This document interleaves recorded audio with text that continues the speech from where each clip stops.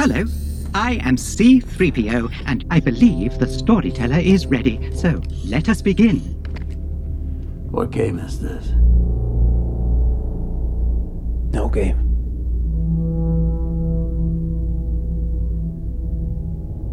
Kill me.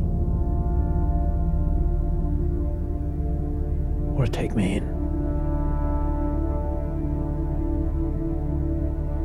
This week, the story is about the halfway point of Andor the series, because we've come to the end of 12 episodes and season 1, and what's turned out to be a pretty critical darling for Star Wars in kind of a novel, new sort of way.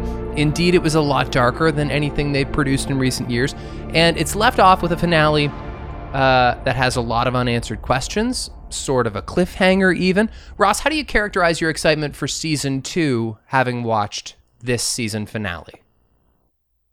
It's climbing. Okay. It's continuously going up, and as the show went, it continued to rise, and I think it left it off at a really good spot. I didn't find this episode to be, like some people think this is the best episode of the season. I don't think that at all. I think it was a really good finale, though, and I think it puts the show in a really good spot. I think this episode really cemented, and I felt this way pretty consistently throughout. I wasn't really ever worried after the show got underway. But I was very pleased with the themes in this final episode, and I think it really cemented that they did not go the cynical route that I was worried they might. This show is very consistent with the theme of hope that rings through in Rogue One, and that's consistent here. And the way it's done is really nicely consistent with the rest of Star Wars. It's just done in a little bit of a different way, and I'm okay with that. Yeah, I would say that their marriage to the concept of hope is the most successful thing about this show, because another thing they've done, which I think was necessary, we've talked about it before, is create a Star Wars story that doesn't rely on Skywalkers. And obviously that had to happen, whether or not I have criticisms of the show. Otherwise, it's kind of irrelevant. They've made a show that's about finding hope where it seems there is none, and they haven't had to involve even really the Force, although in some fashion it's going to enter the storyline, even if just tangentially. Certainly they don't need to bring in any Skywalker characters. Now, we talked last week about how we thought there might be some kind of like Easter egg cameo or some kind of exciting arrival a la the Vader March in Rogue One. And in fact, there wasn't one. Was that surprising to you? I was not surprised. No, I think pretty quick into the episode, it seemed like they had picked their path, and they set the table. Like that's what last episode was. And it just continued everything that they had set up. There was nothing new that was introduced in this episode. Mon Mothma's story was a little interesting. That was one that was brief, but it said a lot in the little amount that we got. And I wasn't necessarily shocked. I think next season is shaping up to be, no matter what, it's going to have a lot more familiarity. And there's probably going to be more cameos and more familiar characters, just because it's going to lead right up to Rogue One. So it kind of has to a certain degree. But yeah, no, I think I was just overall in general surprised the season had so few returning characters. Something I thought was kind of cool about the way it resolved, and maybe sets up for a little bit more fellowship in season 2, is that Cassian, though he doesn't go with them, he does get together an ensemble. He gets his friends on the ship and says, you get her to Dodge, I'll meet up with you later. And so I like to think, because Star Wars is at its best when you have a team of people who dysfunctionally care about each other and work together towards a common good. Like, Andor has kind of like dipped in and out of these different cultures throughout this season, and at times it was cool and at times it was alienating. I'd like to see him more among trustworthy companions in season 2. Namely Bix, because this is a person he deeply cares about and has like a lot of his character arc has been motivated by like looking out for Bix in season 1. It's about time they spend some time together. Yeah, that's actually a really good point. Star Wars, I find, struggles with that a little bit, though, in terms of establishing characters that have strong relationships, but they don't give us much screen time of them together. Yeah. The sequel trilogy struggled mightily with that. And we get a couple moments of Kylo and Han, but almost no, like just a couple Force-ish sort of vibe feels between Leia and Kylo, and that's it between the two of them. But they're supposed to have this big, impactful, meaningful relationship, and like there's none of our big three on screen. And you get a lot of that even in the prequels and at parts when you rewatch the kind of the original trilogy. As much as we're tied to them, there's even points in which they're separated longer than we sometimes even remember. Yeah. But overall, I think Bix is going to have probably a similar sized role in the next season. Will probably die, but we'll probably have a really good arc. I really love Brasso, and so I'm excited to see all those storylines continue. Bix held up pretty well under Imperial interrogation, so she's got some the makings of a solid rebel, to say the least. Doesn't Brasso look like a Brasso? That guy's a big dude. He does. He is great. He is the bruiser, the brawler. He uses Marva's grave brick as a blunt instrument to beat people up. I mean, I love this guy. He's one of my favorites, and his relationship with B2 is really great. And he just looks out for Cassian like an older brother in a really nice way to give. To give more credit to the found family vibes of Star Wars, because that's what Cassian has here. And I mean, he does have a real family, but who will be interesting to see about his sister, see if that comes back in season 2. So you mentioned Mon Mothma, and her storyline was, it's actually kind of, it was kind of disappointing for me in this episode, because like this is a character I really cared about, and they kind of benched her in this episode. She's here, and I guess they resolved something for her, but there was nothing terribly climactic about her storyline in this episode, except I guess we're going through with this arranged marriage thing. It was a couple things that were a little confusing about this. Yes, it seems like not necessarily arranged marriage, but an arranged introduction, to say the least. And we're giving ourselves over to those customs that she's not such a fan of. Yeah, well, it's basically she's setting her daughter up to have a very likely unhappy future for the sake of the galaxy, which is the right decision to make, but not the right decision to make, sort of thing. Mon Mothma rightfully wants to have her cake and eat it too, in the sense of, I believe I don't have to sell my soul to the devil to save the galaxy, the way Luthen believes I need to sell my soul to the devil to save the galaxy. And Mon Mothma is right. You save the galaxy by saving what you love, not fighting what you hate. And you look at Cinta. Cinta's the great example of fighting what she hates, and Vel trying to save what she loves, sort of thing. And so there's a really kind of interesting relationship there in showing kind of that duality as well. But Mon Mothma, it was weird to not see her decision making around agreeing to do this. We kind of got it set up that Leeta would be interested, but she was supposed to be super against this, and they don't really show the discussion. It just kind of leads to it. And also, she's got this whole other strategy, and I don't know, maybe this was something that Davo Sculdun's helping her with, and that's the reason, like the gambling thing. I don't know if that was Davo's idea or she came up with that on her own, because then she wouldn't have needed Davo in the bloody first place. Is that she's making it look like Perrin's been blowing all their money, and so it seemed like she didn't even need to do that. Or that was what Davo has been setting up, and that he's gonna like start hanging around with Perrin so that the Empire thinks, oh, like Perrin, this guy is like super shady, because we do get to see that after that they report and say this Perrin guy is pretty shady, we can leverage him. And it looks like Mon is trying to get that to happen. Well, and we've talked a lot, or at least a little bit, about what the fate could be for Leeta. And maybe it was just too easy to say, well, she's going to die, and that's going to motivate Mon Mothma to be this like kind of solitary unit that like does what she has to do in the Rebel Alliance.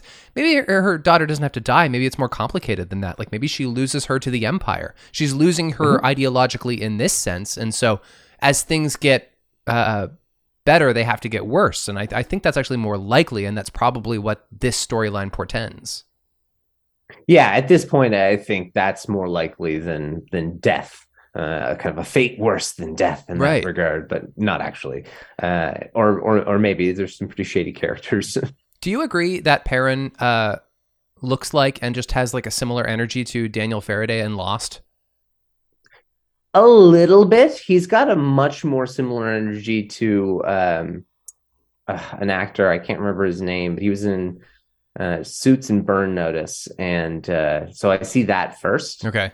But he definitely looks like he's Faraday's cooler brother.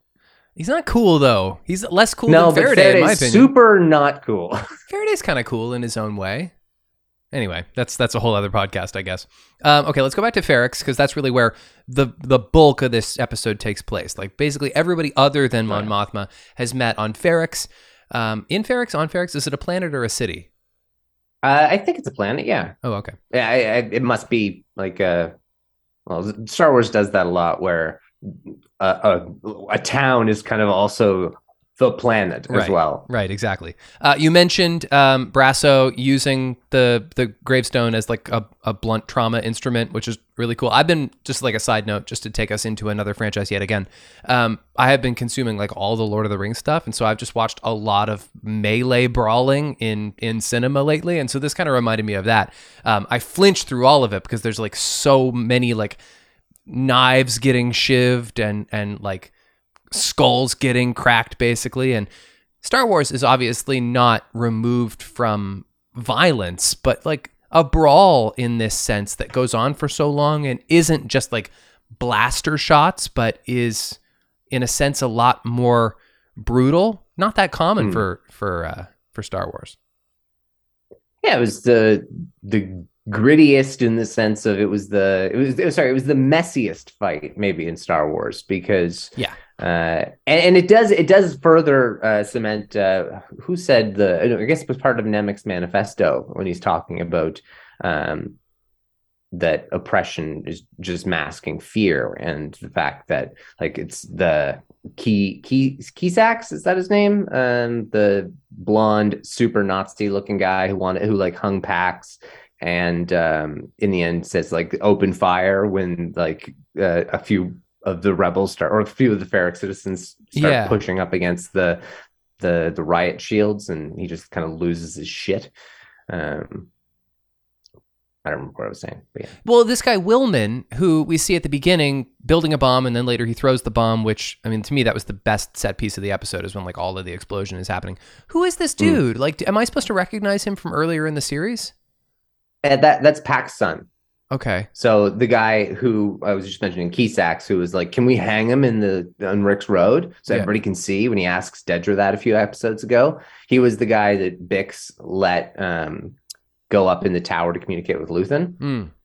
And so he was tortured first to get Bix, and then Bix was tortured for further information. And so he was made as an example. And so his son built a bomb to kind of try and, stick one to the Empire. I also think that the first part of the series didn't do a great job, for me anyway, properly conveying who Marva is. Like, I know last week's episode, is established like as a daughter of Ferrix, and it becomes very clear that it's like quite a loss to the community that she has died. And then here, as she gives this like posthumous transmission where she's like preaching the significance of hope and all of her pride in the community, it's very clear that she has this elder status and this this broad respect among Ferrix. But to me, for the first good chunk of this series, she just was an old lady who like kind of lived in quiet. And so I kind of feel alienated by that. Like, suddenly she's literally 2 stories tall and everybody is like looking up at her adoringly. I just find that kind of like strange and not the character I thought she was. That's completely fair, and I agree. They don't set it up that way. I think what they were going for more, and yes, the daughter of Ferrix gives an extra added oomph to it, that she would be extremely well known. But they do try to emphasize in this first few episodes how tight knit the community is. And so I think that's more so what they're trying to go on, is the fact that it's such a tight knit community and that they all come out for like a big event like that, and everybody knows everybody. And then so the fact that they later bring out the fact that she's also like a daughter of Ferric, so she's got an additional elder status, it just makes kind of a little bit more sense as to why so many people showed up. But yeah, you're right. They don't really show that in the first few episodes because the character's under-established until I guess kind of this point. And now we know the entirety of her story, and it now makes sense, and we got enough of it, but it felt like we didn't up until this point. Also, this is a good B episode, and I think maybe like I felt most protective of any character in the show when he's broadcasting Marva, and then he gets kicked over. That's like the only time I've had a really emotional response to this entire series. I was like, no, don't kick that droid. Fuck you. Yeah. No, don't you dare. That's not okay, because this is one of the most emotional droids we've ever had, and that's saying something. Yeah, he's got emo in his name. Wait a second, is that like a thing? Is like emo mean emotional? I mean, I know it means that probably in like punk music, but like I wonder if that's a thought, because he's not the first Star Wars droid to convey like anxiety or despair, but it's really prominent here. Yeah, like he's a salvage droid of some kind, so that's not his purpose, but it does feel like emo is intentional by at least the writers. Right. Okay. Also pretty good Cyril exposure. Actually, this was an interesting little weird arc. Well, it was, and it was kind of not the best Dedra episode. She's been on this steady climb, and then she really gets the rug pulled out from under her in this episode, and she just like kind of gets knocked around, almost gets killed. Cyril rescues her, and it switches from being a stalker storyline to having all this heat. And yeah, first of all, I think that's fine. Because there's obviously something like interesting chemistry between these two actors and these two characters. And it also occurred to me, correct me if I'm wrong, never been a love story between villains in Star Wars. No, I don't think so. Or at least not in canon. I'm sure there were like Sith and all the extended legend stories. But no, I can't think of any. Sly Moore, in theory, was Palpatine's side piece. Other than that, though, she's a Q level, not even like A, B, C, D, E, F. She's like a serious rung low character, whereas at least Cyril and Dedra have had a fair amount of screen time. So I would be interested in seeing kind of their relationship develop and how that'll work as he's probably brought into the Imperial fold further, and whether they will continue down a semi-romantic path or whether that will deviate and it will just become a bit more of a professional relationship, whether they'll dance that line. It'll be interesting. I kind of hope they at least keep it somewhat I think it would be an interesting romantic storyline to do for at least a good part of the season. I could see them having a fling. It'd be so interesting to like ship two characters who you otherwise think are despicable, but they're equally despicable. And so like, I guess that's okay. I could see them having a fling, and then something happens where, because she's not exactly so high ranking herself, suddenly Cyril outranks her, and there's like a dynamic shift between the two of them, and I don't know, she ends up having to kill him even though she loves him or something. Like there could be something like really like power struggle-y between the two of them. I could definitely see that. I don't know if he'd necessarily be able to rise that quick, but I do think that he could either see her for being more extreme than he ever thought, in a certain way, that he's obsessed with order, but we don't necessarily know of him as being like a Nazi, whereas she's a Nazi. Yeah. And maybe he gets a little up close and he's like, oh shit, you're a fucking Nazi. Yeah. I like rules a little too much, and my parents put on Fox News all the time, and so I just became this way. But holy crap, you're scary. Is it too late maybe he gets up close and personal. Is it too late for him to realize that the Empire is not what he thought it was?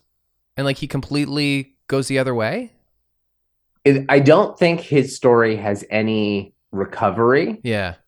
His story could be incredibly tragic and pathetic, where he Krennics at the end and is basically lowest ranking Krennic. Like Krennic was at least he flew close to the sun before he got completely stomped on by the Empire, and showing that they didn't give a shit about him. Whereas Cyril barely can get off the ground potentially and crash and explode when he realizes the Empire doesn't actually have his best intentions in mind. But that storyline's really wide open, and he's the one that's going to be, he's kind of the more loose cannon as to what's going to happen next. Dedra is just going to continue to grab for more. And she seems to care less about Cyril than he does about her, but at the same time, she also is just on a mission, so her path is a little bit more obvious. Yeah, I don't know. I think she saw him differently in this episode. I think there was like clearly a shift. For sure, but at the same time, I think she would still kill him, like you mentioned before, if it meant advancing. Yes, no question. So we didn't see Cass at all for like at least 10 minutes into this episode. He kind of is just like lurking in the shadows through most of the street battle until he's able to get to Bix. He sort of protects her while the explosions are happening, and then he gets her onto the ship sort of to safety. And then we don't know where he goes until the final frames of the episode when we see Luthen, who's also by himself and lurking in the shadows through most of the episode. He kind of hands himself over to Luthen. And I'm wondering if you can explain to me why Luthen, who used to sort of be like on Cassian's side, if he's on anyone's side, is now hunting for Cassian the way everyone else is. Is it just a bounty thing? And why would he want to kill Cassian in this moment, as is suggested? Well, everybody's trying to kill Cassian because Luthen said to. That's the reason why Vel and Cinta are there, is because Luthen sicked them, and Luthen's just coming in to investigate and see if he can help put the nail in the coffin on Cassian. He wants him dead because he knows too much, and he knows that he doesn't care. So he knows that he feels that he can be bought, whereas this entire experience shows him otherwise. So when he shows up, Luthen, at this point, now has no reason to think otherwise, because he's handing him over to be, okay, you used me as a tool once when I didn't care. Now I care. Imagine what I could do for you now, sort of. And either that, or I can at least say I died for the cause if you killed me. So no matter what, Luthen feels, okay, he did a great sell job for me. I don't need to kill him anymore, so I can call off the dogs. Well, and Luthen basically he's suspicious of how easy this is in the end. He's like, "What's your game?" Cassian says, "No game," and then he gives him two options, and I don't remember what the other option was. Either kill me or, and this is how the episode ended. I can't remember exactly, but I think it was like, bring me in or take me in, or like, it very much harkened. I want to come in from the cold, like a classic old espionage sort of character, right? And this is the spy coming in from the cold, and Cassian is fully reveling up, and we are going to jump 1 year from this point. Tony Gilroy said. So there's a full year gap. We won't pick up right on this conversation, but I guess that means that he's going to be one of Luthen's right-hand people. Maybe he'll continue to work with Vel. Maybe he'll work with Vel and Cinta when we return back, and the people who were hunting him, all of them are now his closest allies. But it'll be interesting because he's also going to get really, really into this, to the point where he kills one of his allies in the opening moments of Rogue One. And so he's going to become maybe a little bit more like Cinta, operating within kind of Mon Mothma's regime. There was Draven. Draven's going to be in season 2. I think that's almost guaranteed. He's the one who assigns Cassian the side project of killing Galen Erso. And Cassian almost goes through with it, and Draven knows to assign that to Cassian, as if so Cassian's going to do a lot of dirty things, and potentially it gets to the point where Cassian is almost seen as the new Luthen. And that's the reason as to why he's given these opportunities and given these incredibly harsh tasks, because Luthen may die near the end of season 2, and he will, for sure. Assumes definitely, and he will assume the role, or maybe at the start of season 2 and totally throw us for a loop.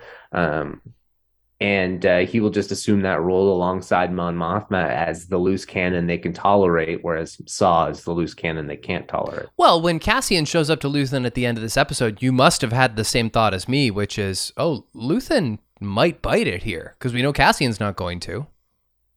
I thought there was a chance. They could Carl Weathers Mando it, Greek Karga when he gets shot, but it's like in the Beskar or something along those lines, just in kind of the briefest moment. Overall, I didn't feel too worried about him, though. I didn't think Cassian was going to be the one to take him out. I thought there was a chance he could die in this episode, but I felt pretty good about him surviving at that point. I felt like it just seemed like, okay, this is how Cassian's gonna join up. It seemed a little anticlimactic to me, actually, but it also, like, Luthen has that smirk, and it's kind of meant to give you that smirk as the audience as well. And then you get the big kind of like moment with the post-credit scene, so they can kind of get away with it. I guess the only other people to talk about are Vel and Cinta, and Vel kind of was quiet this episode. Cinta sort of more in the spotlight. Like, it seemed to matter when she shivs that guy in the stomach. Like, you had predicted before that she's likely to go further down the slope of extremism, and it seems like that's quickly happening. I think it's less likely to be the case with Vel. I was off-put by Vel when she was introduced into the show, and she's starting to seem like a much more well-rounded character than most of the people in the series to me. Completely agree. I think Vel's a great character, and in the first episode, I was like, this character's a little annoying. Just in general, it seems like is so angry for reasons we don't know, but ultimately it makes complete sense now, and figured it would. The show is just a box that took a while to open. But Vel is really interesting, and she's a little annoyed at Cinta, like, you didn't come meet me. And Cinta's like, well, there was an opportunity to tail someone. Why the fuck are you complaining that I didn't meet you at the airport when I had the chance to kill an Imperial? Mm-hmm. And so it goes to show, just like kind of further cementing the way that they're on different paths. And even like there's a great book. It's Lost Stars. It's a little sappy in the Star Wars world, but it's about two kids from a rural planet, and one eventually, or they both join the Empire, but one defects at a pretty early age and joins the rebellion. But the two kind of diverge in a similar path. So it's the Fox and the Hound. But it's a love story in that regard. And this is going to be kind of a similar sort of approach, but from within the rebellion. You have one person going, like Vel seems to be straying further away from Luthen, and will probably could be the one to kill Luthen. At this point, if we've been introduced, I could see that. If we've already been introduced to the person who kills Luthen, I'd probably put her odds at the top. I don't see any, or Saw Gerrera maybe up there, but I'd still put Vel ahead of him. It would be disappointing if it was Saw at this point. Like, this is unless Saw becomes a bigger character. Yeah, which I suppose could happen. Okay, post-credits scene, and if our listeners didn't know to look for one, you would be in the same company as me, because I'm grateful for your text you sent me today, and I was at work, and I checked out the post-credits scene. It's all the way at the end of the credits, and it's not like a whole lot of story exposition. But it's the Death Star. It's just a close up on some maintenance droids out in outer space, like screwing. And you recognize those, right? Some rivets. I don't know. Do I? So those droids, we've never seen them before, but we have seen their body before, and the body is what Cassian was building. They were building the droids in the prison. Oh. Yeah, so that's what the droids were. Oh, okay, gotcha. They were building the leg bases. That's what those, like, it was upside down. I didn't get that. So it's a weird one to kind of, you have to pause and like look at it and be like, okay, yeah, no, that is exactly what that is. So that's the top secret prison project on Narkina. It's building the things that build the Death Star so that it can remain, I guess, as top secret as possible. And as we predicted, Death Star's like pretty far along. Like, the sphere is there, and what they're building right now is the cannon itself. And so that was pretty cool. Yeah, I was surprised how far it was along, and that the laser takes another like Galen does a pretty damn good job delaying things another 5 years before the project is done. Yeah. So that's pretty impressive because it seems like they've got all the pieces kind of lined up. It's coming together really well. Maybe that's actually like, maybe we're going to see more of the issues in finishing the Death Star. That would be kind of cool if we get a little bit like of a B storyline in season 2. And maybe that's how Krennic's introduced, is because the Death Star, and because that was his project. But maybe that's kind of how those stories cross over, because Dedra has some reason to be involved in that project. I mean, like Death Troopers being around, that's kind of signals her rising rank, at least. But it was cool to see the Death Star. It was good Star Wars imagery, and it aligns with that kind of opening shot that we see, the slow pan of Andor with that kind of moon shape at the intro of every episode. It kind of, the imagery looked pretty similar to that. It might have even actually been the same shape, where the cavity of where the laser is, the way that everything's aligned. It might have been the same shape as the logo, and so something along those lines. But I thought that was kind of a cool way to bookend it. But overall, it was a really good episode. It wasn't necessarily as good as One Way Out, but it was one of the better episodes, and I'm pleased with the grand picture, even though the slices, some of them were a little dissatisfying on their own. Well, now that I've exercised diplomacy for 30 minutes, I'll say that I really didn't like this episode. And it's true of my greater Andor experience. Exceptions, of course. One Way Out was like genuinely really good.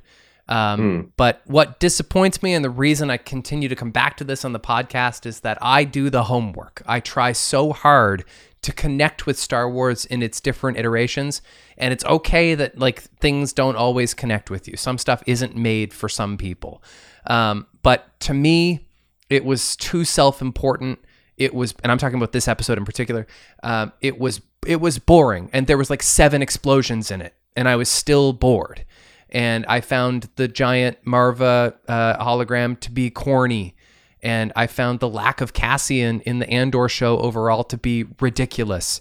And I found like just some of like the plot mechanics to not be clear enough. And it's like, I get that it's a political show, but to me, it was humorless and punishing. And I'm so relieved that it's over. I'm so glad the show's over. Feel a little lonely in that opinion, but it's just the truth. Yeah, no, that sucks that you disliked it kind of to that extent, as a grand picture. I didn't. I was very pleased with the direction it went. I wasn't thrilled with the kind of beginning, as I mentioned before, but it overall I thought got quite a bit better for me. And I am excited for season 2. I'm way more excited for Mando and for any other Star Wars project that we haven't seen than I am for necessarily season 2 of Andor. I don't necessarily view it as this. I understand why a lot of people like it, but at the same time, it's not the masterpiece in my view, the way some people are seeing it. And it's something that I hope Star Wars learns a few things on how to write dialogue from this show. Definitely Gilroy is good with a pen. Like, definitely the language is nice. Yeah, like use this dialogue, like use high quality writing, and make sure you have a very experienced director. Know when to use the volume and when not to use the volume. And I think you can have this kind of reaction from a show that is better and is more enjoyable. You look at like Obi-Wan, for example. There's a couple points where the acting is a little off. There's a couple points where the dialogue is poor. And there's a couple points where the directing is atrocious in that show. I love Deborah Chow, but it's really bad in a couple spots. Just like, why didn't you reshoot that? Or why didn't you not use the volume? Because it's so clearly you're on a soundstage and not in a desert. Whereas that's never come into question with Andor. And so I think that immersion helped a lot of people and made them feel like, oh, this is so real and lived in the way that Star Wars in the 70s felt new, in the way that, oh, this is a new way you're showing me this already pre-lived in world, and it's almost kind of that new approach in a modern day, but it doesn't have the charm. And that's something that I think really disappoints me. Is I love how charming Star Wars is. Well, yeah, and like I'm thrilled for people who enjoyed Andor. What I'm resistant to is a narrative then forming that it's a breath of fresh air after all of this other annoying Star Wars that wouldn't give me what I wanted. That it's like, finally there's Star Wars for grown-ups. Where's that been? Well, like, it was never meant to be for grown-ups. And so, like, if you got one, that's great. But, like, stop acting so put out by everything that's not the thing you like. You know what I mean? Yeah. And so, like, I just kind of feel othered by some of the Star Wars community, and not for the first or for the last time. I guess I'm just kind of annoyed by the ongoing Andor rhetoric and the Andor experience itself. I've never wished a Star Wars thing would be over until now, and so that's like kind of a fresh thing. Yeah, no, that's disappointing, but at the same time, I agree that this is not a breath of fresh air the way some people are describing. Like, I loved Obi-Wan Kenobi. I thought that was great. It had some drawbacks. It's no Mandalorian, but at the same time, Andor to me is no goddamn Mandalorian at all. In any of the ways, even the fact that, yes, the dialogue maybe isn't as strong in Mando as it is in Andor. Andor has the best dialogue, some people say, since Empire. I'm probably going to agree with them. It's probably the best dialogue. Yeah, but what is the best dialogue? Like, exactly. What does that mean? Exactly. It just means that it's the most realistic and articulate, and maybe not dumbed down. It's a higher reading level. It's more dramaturgical. It's more, it's more adult, I guess, but a higher reading level. That's funny. And I'm not against that. Well, I mean, the same way you have like a president speak at a grade 6 level or a grade 8 level, so that it can appeal to the masses. Yeah. Star Wars does too, and I think that's kind of a good thing, because it's supposed to be. It's a fairy tale, which are generally like, 3-year-old understanding reading levels. Once upon a time, the end. Yes, exactly, a long time ago, and so it lacks a lot of those things, and I think that's where Mando succeeds so perfectly, and Obi-Wan, I think, succeeded in a really good way. And I think Book of Boba Fett is a mess, but has a lot of really great moments, and of course has 2 awesome episodes, but those are Mando episodes. And I love everything that they've done from an animation perspective. Bad Batch is not as good as Rebels or Clone Wars, but it's not bad. It's pretty decent. And I didn't hate the sequels as much as I didn't hate the sequels, but I hate a couple parts of Rise of Skywalker, sure, and maybe a couple parts of Last Jedi. But I can understand a lot of the criticism of the sequels. I can't understand people saying that now that like by just slamming all other Star Wars to put Andor up. That just doesn't make any sense, because then it goes to see, okay, so did you like Star Wars at all? Maybe you're not a Star Wars fan. Yes. And it's okay if you're just being nostalgic, and that's why you consider yourself to be a Star Wars fan. Because you used to be a fan, and now you like it because it's nostalgia for you, and you can't stomach anything else that doesn't give you nostalgia. And ultimately, the new Star Wars is something you don't like, and you see it as being anti-Star Wars. But don't shit on everybody else's parade, and allow people to become nostalgic for all of the new things that they want to become nostalgic over, and allow people to like what they want to like. And if you love Andor, great. And it's one of those, if you don't have something nice to say, don't say anything at all.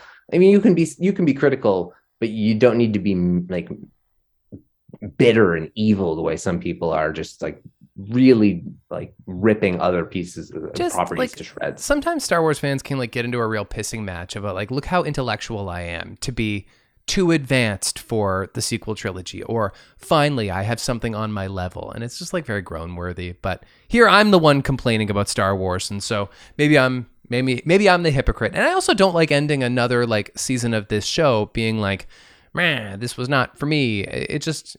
I got to be honest about it, and it wasn't. Overall, really weird calendar year for Star Wars because we kicked it off with Book of Boba Fett, which actually feels like a million years ago. It does. And it was not the best, though it has its merits. Andor obviously has lots of merits as well. And, you know, we had Studio Ghibli and we had like other animated stuff in there too. So it's just a weird Star Wars year. Yeah, and next year is going to be a packed one. I mean, we can kind of, I don't know if there's really anything else to talk about that episode. No, that's it. Let's talk about the news. Yeah, and there's a lot of Star Wars projects underway. We've got the next one is Bad Batch is kicking off the year in January, I believe. I think Mando is scheduled for February. Ahsoka is finished production, so it will likely be out next year, probably in a fall time slot, maybe this Andor time slot. In the summer, I'm not sure what project we'll get. Well, I don't know if there's anything that could be in the summer. Summer might be a little bit of a Star Wars void. It should be anyway. Won't be ready then. I don't think they'll do a season 2 of Book of Boba Fett if they haven't announced it yet, although there was a pretty strong rumor a little while back. Skeleton Crew might be ready by then. It could be ready by the summer. I think the summer's a blackout period. I don't think they're going to put out new Star Wars in the summer.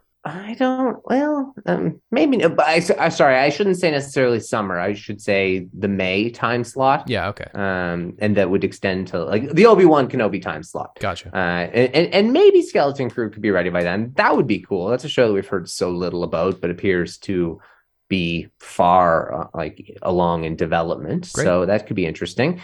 But also there's been lots of kind of rumors and news around the movie's schedule is being put together pretty well behind the scenes, and that pieces are falling into place, that they'll get to a point where by I think 2024 is what it's rumored, that they're going to be able to have movies coming out like every year by that point for like 5 years, and that they've got 4 or 5 movies that are under like strong development, and that is a new big push, is to get back into the movie game after establishing a strong TV base.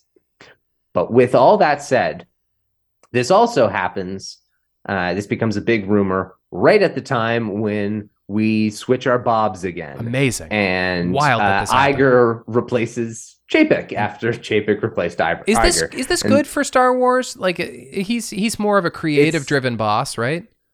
Yeah, it's just good for Disney and everything, because Chapek is a not liked by really anyone, especially creatives.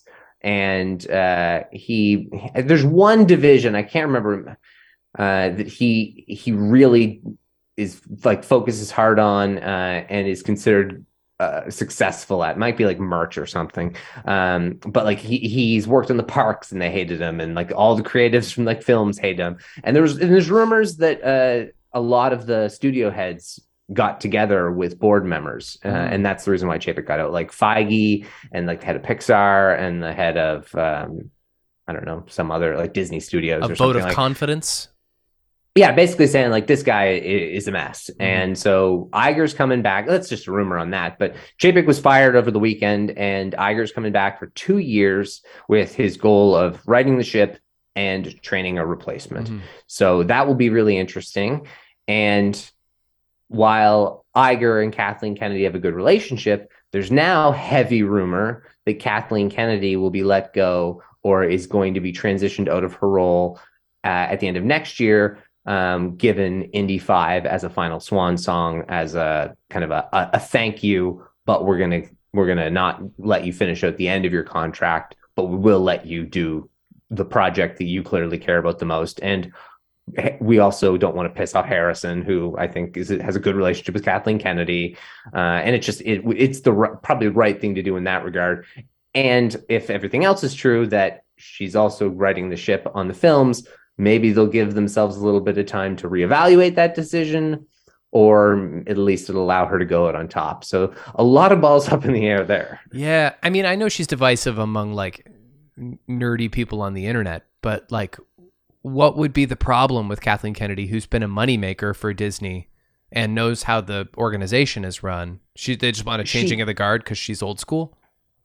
Yes, maybe because she's old school. I think they want someone who is a bit more of a creative, maybe do what DC just did and kind of do a 1-2 punch with a duo, and Kathleen Kennedy is a honcho. You're not going to put her into a duo, and so you would want to get like a Favreau and Filoni sort of thing, or whatever kind of combo. Michelle Rejwan, who was one of Kathleen's right hands, just stepped away from her role, so that does lend a little bit of credit to it, and nobody's really brought that part up, but that actually, in my opinion, lends a lot of credit to it, the fact that her main team is being disassembled. Whether or not Michelle Rejwan left because she was tired of Star Wars, more likely because I think her main involvement was around film. And this is where Kathleen Kennedy has failed miserably, is the fact that she has engaged a lot of projects. Information has gotten out about a lot of those projects, and a lot of those projects have gone nowhere. So there might have been a fair amount of money lost behind the scenes on projects that were worked on for a few months or got a fair bit into development before they got canned, deals that maybe were signed and then had to be bought out before even development got underway. Yeah. And I hadn't thought of that before. That's a good point. We know about a whole lot of shit. So imagine what we don't know about. And so all the projects that then didn't materialize, that looks bad. And just, it's generated a very real and not just internet troll based distrust in the Star Wars brand. And it is to a point now where, from a business perspective, Kathleen Kennedy is hurting the brand of Star Wars because people don't even believe if a Star Wars project is going to happen anymore. That was back when George Lucas didn't even know if he had enough money to do projects. The rumor, and someone put it this way, and I think this was a really brilliant way of putting it.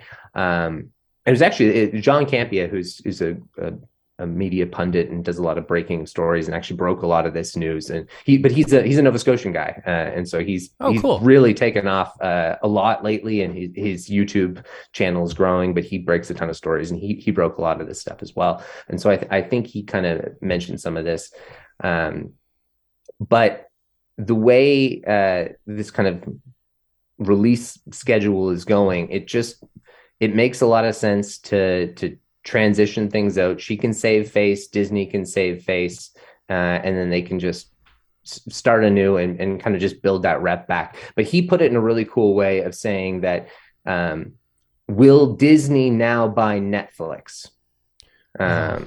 Whereas the narrative under Chapek was, will Disney be bought by Apple?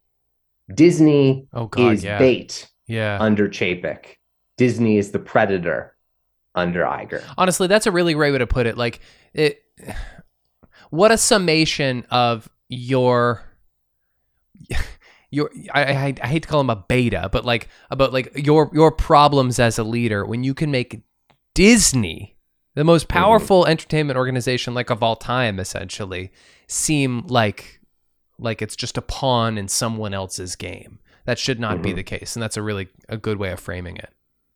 Yeah, and so that really made it kind of cement like, oh, that is, from a business perspective and the way that can be painted to the board, that makes that decision a pretty easy one. It's a matter of like, no, I think there's going to be a lot of changing of the guard, and the way like Alan Horn left, and there's another guy who is head of, it might have been the head of Disney. There's a couple other big studio heads who've been around even longer than Chapek, who was around for a long time, who left because they hated Chapek so much. And just like a lot of bridges were burned. So they're either going to bring people back or start anew. And so Disney's going to be in a high shuffle place, and that will have a lot of impacts on Star Wars.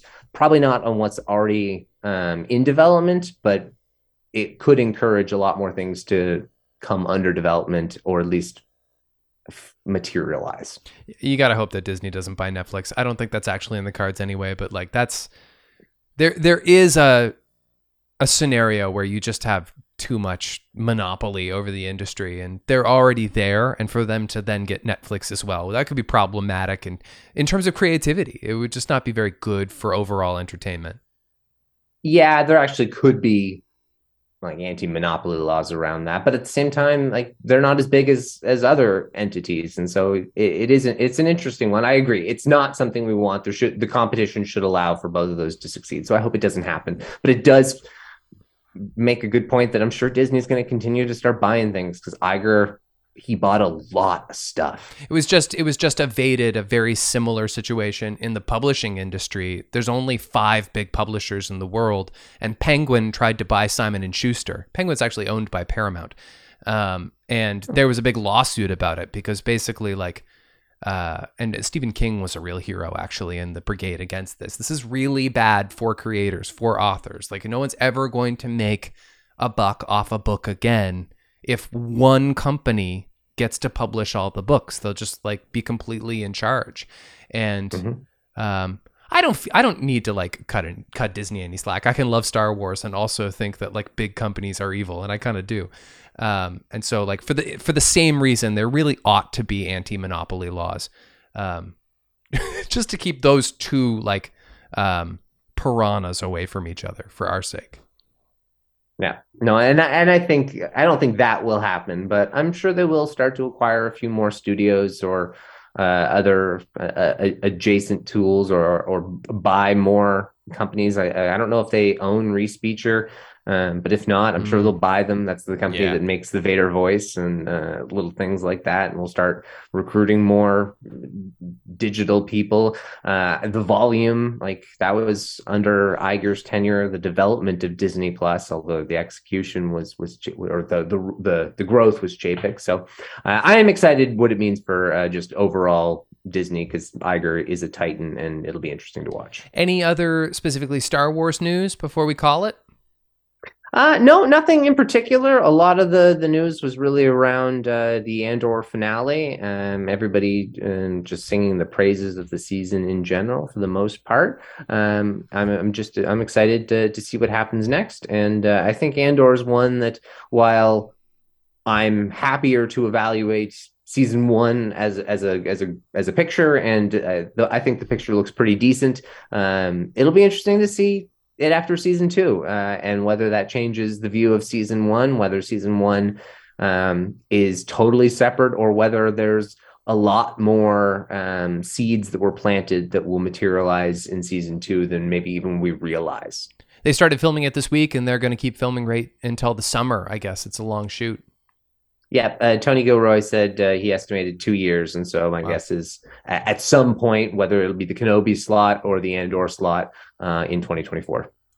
We want to hear all your thoughts on Andor, the season finale, and the show in general. Please email recorder66podcast@gmail.com. You can tweet us if you use Twitter.